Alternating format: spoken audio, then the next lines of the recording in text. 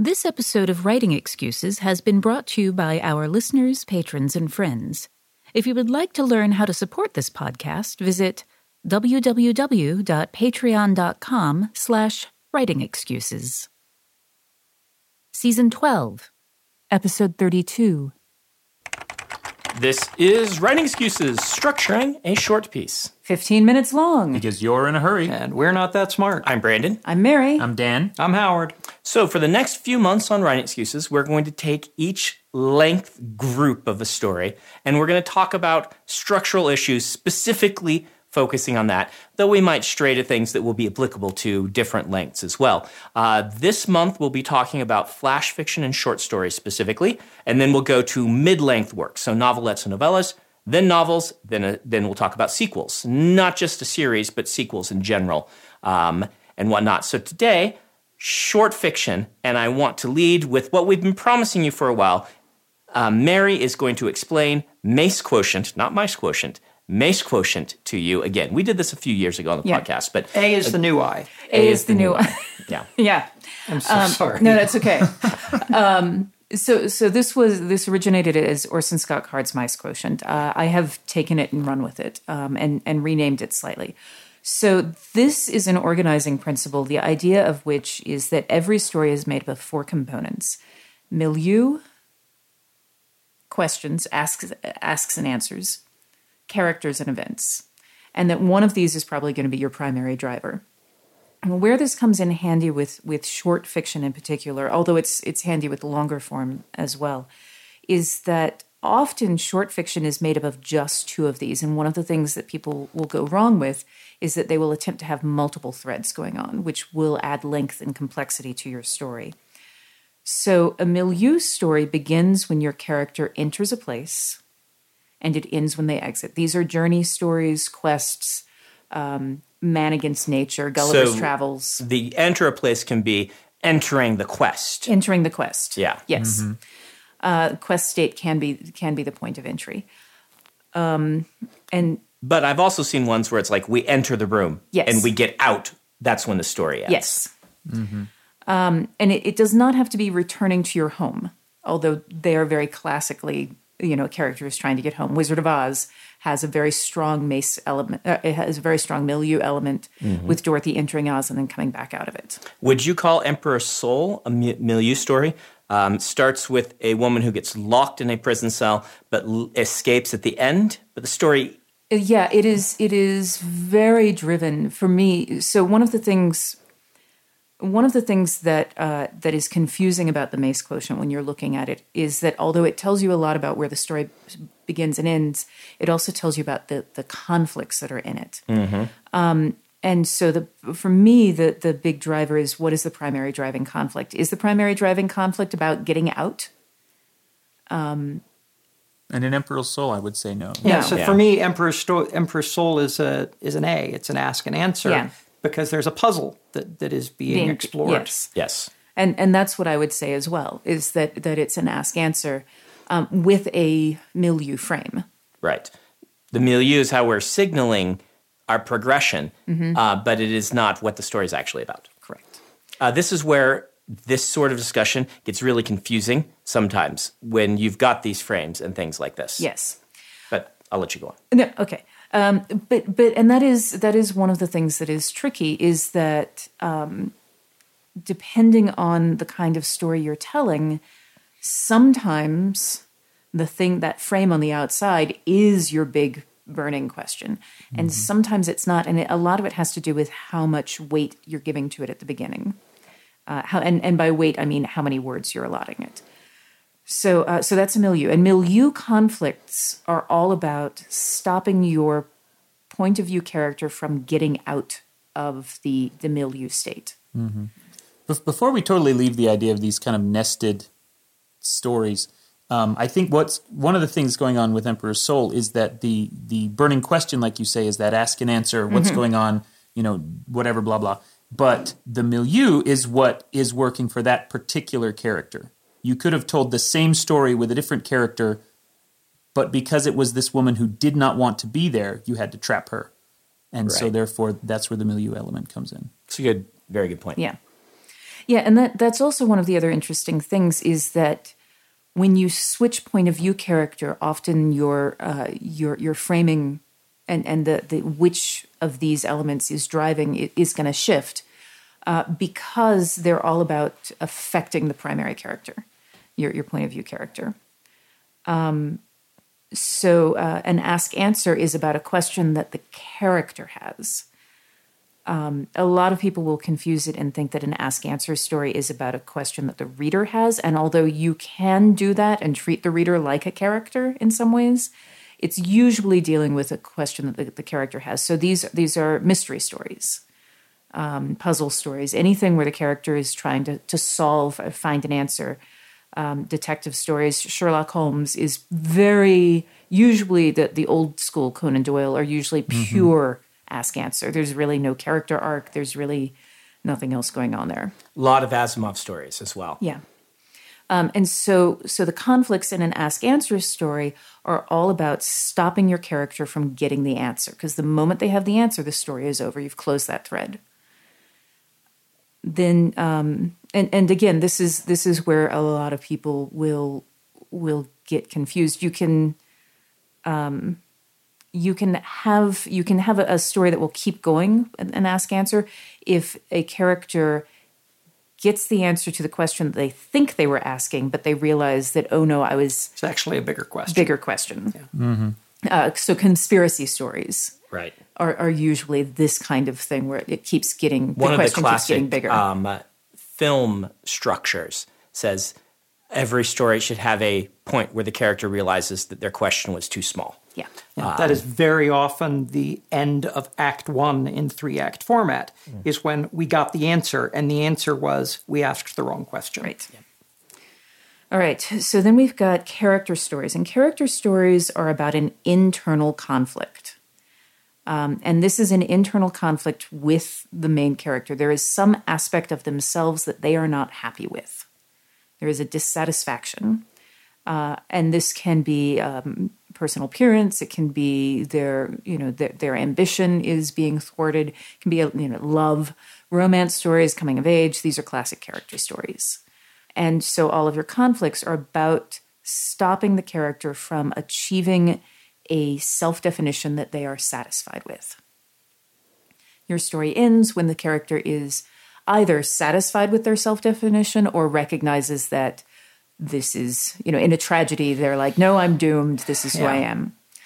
And then event stories are about an external conflict. So this is where your character's status quo has been disrupted, and it ends when they have achieved a new status quo or come to some resolution. And by status quo, I mean, asteroid coming at the Earth, they've been fired.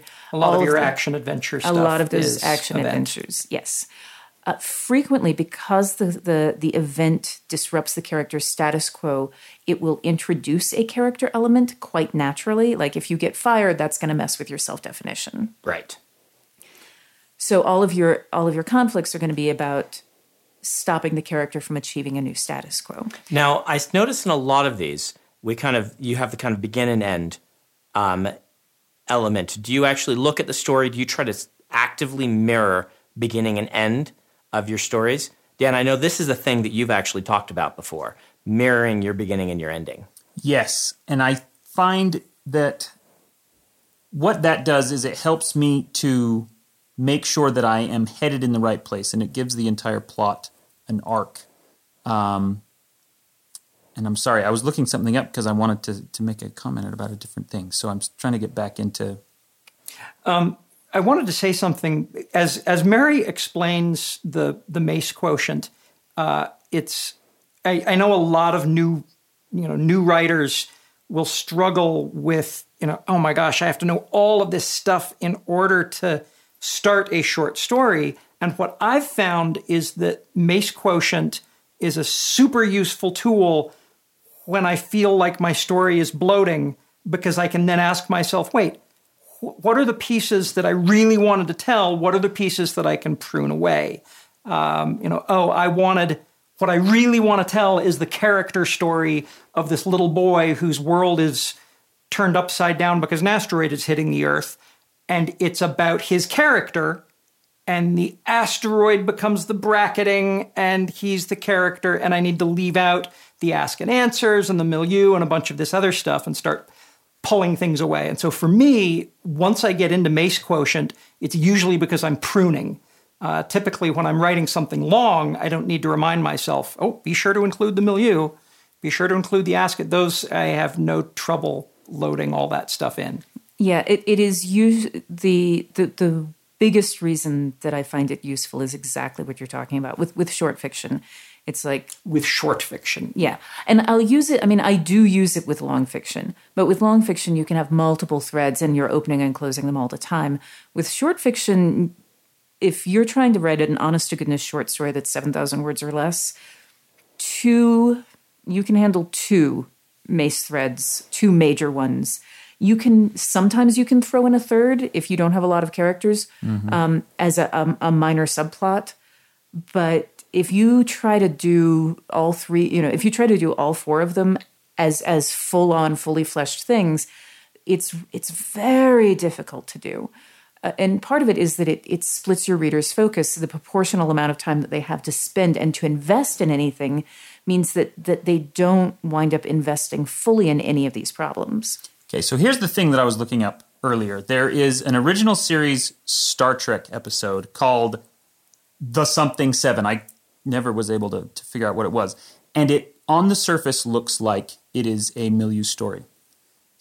Spock takes a little group in a shuttle down to a planet. Things go horribly wrong, and they need to get off the planet.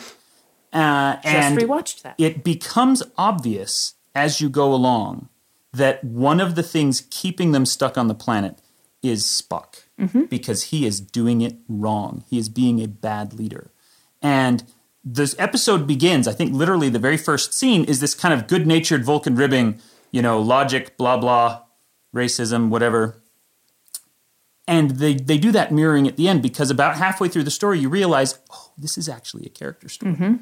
This is when Spock has to learn that sometimes you have to put logic aside and you have to trust your gut and all of that. And it adds all of a sudden this incredible depth to it. And it still is a milieu story. Yep. You go to the planet, you come back. But it's also Spock has to go through this personal journey, and that's what enables them to get off. And it mirrors that at the end. They're back on the bridge. They have that same conversation again about logic and instinct. And it works so perfectly. Yeah. 16th episode of season 1. It's called the Galileo 7. Galileo 7. There you go. Thank you. One of the things that I'm also going to point out about that one is that there's an event story that's going on as well with that. But the event story is actually happening to Kirk on the bridge, which is that his status quo has been disrupted because he's missing crew. And while their status quo has not been disrupted because their status quo was we are going out to look at this phenomenon. And going out to look at the phenomenon has unintended consequences, but it was part of their plan. This discussion of Star Trek is kind of critically important to the discussion of structuring short because writing for television is all about this kind of short structure.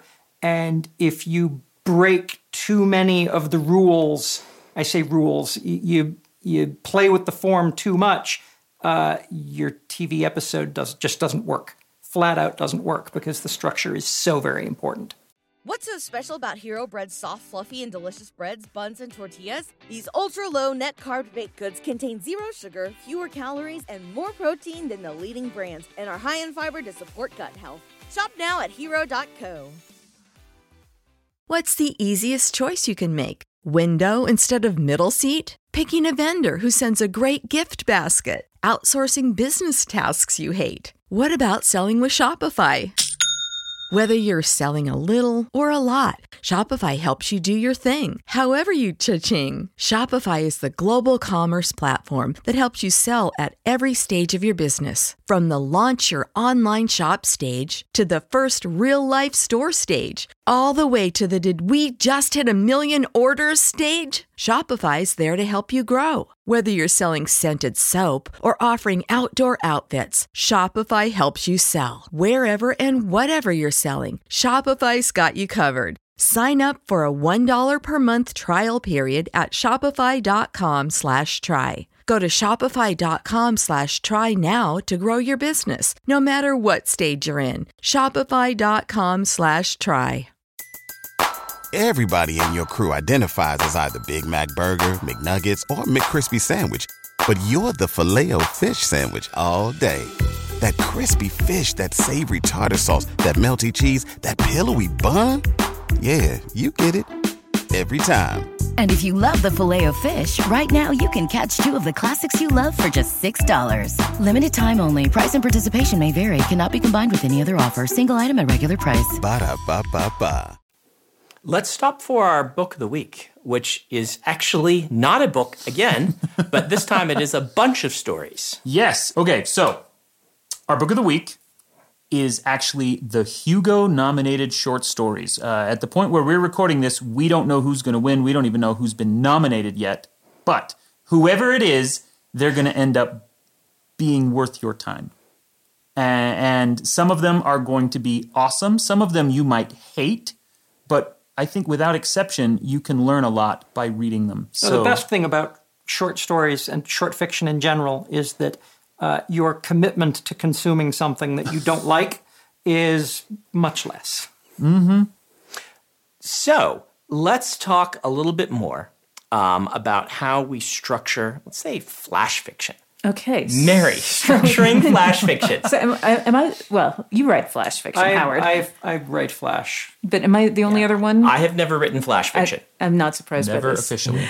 Okay, so flash fiction is generally a single mace element.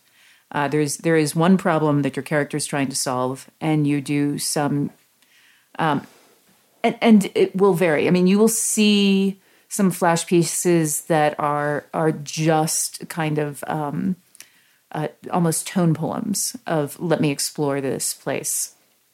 But generally speaking, a flash fiction piece begins right when the problem is introduced. You have a couple of try-fail cycles, and then your character solves it. But there is just one problem, and you just work right through it. There's not a lot of space for anything else. The other threads are usually present, but they're not heavily driving. So I have a story called Evil Robot Monkey, which is 975 words. Congratulations. Thank you. And it was nominated for the Hugo. And I wrote it in an hour and a half. This is the story I trot out when I want to make other writers hate me. Done. The thing about it, the reason I'm bringing it up is that if you grab it, it's available for free on my website. We'll link to it from the liner notes.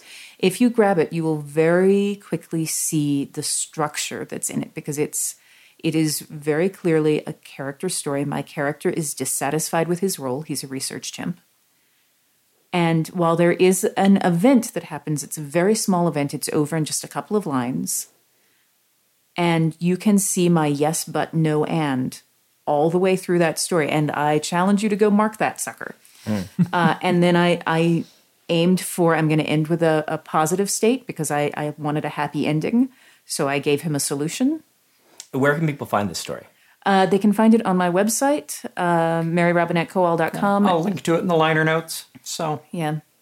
If you look under fiction, there's free fiction, and it's there. But we'll also link to it. Structuring very short pieces. When I write very short, often what I am doing is composing, a very short story on Twitter, and sometimes it's built in 3 posts. Sometimes it's just built into one. I do not have any super examples right now in front of me. I've been looking for one of my favorites by somebody else, and I'm going to paraphrase it badly. Take you to our leader? No, just here for pictures of Earth kittens. When everything is terrible, Earth kittens make it better.